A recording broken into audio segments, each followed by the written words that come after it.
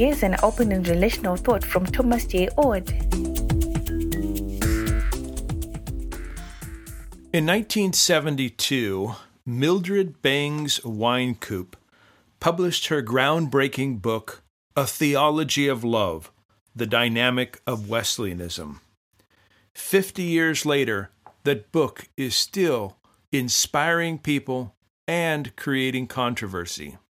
This coming weekend, November 12th, we bring together a group of scholars to explore A Theology of Love and the impact of the book and Mildred Bangs Wynkoop.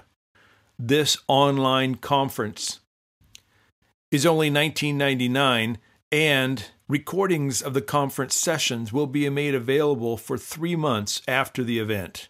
We don't expect everyone to be able to attend on November 12th, so having these episodes available as audio recordings means that those who could not attend in person on November 12th could listen after the fact.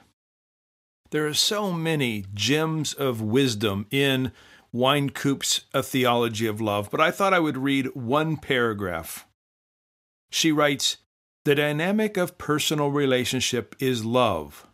Love is a quality of response between persons, and love can only exist in freedom. It cannot be coerced.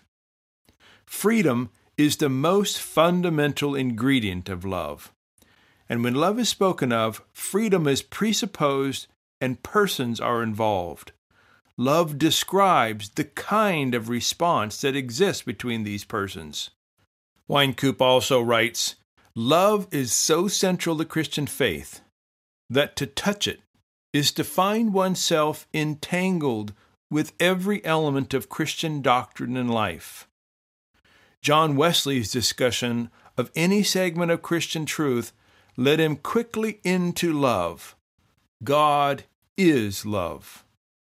Please consider joining us Saturday, November 12th, as we look at A Theology of Love by Mildred Bangs Wynkoop and explore the dimensions that it provides us today, 50 years after its publication.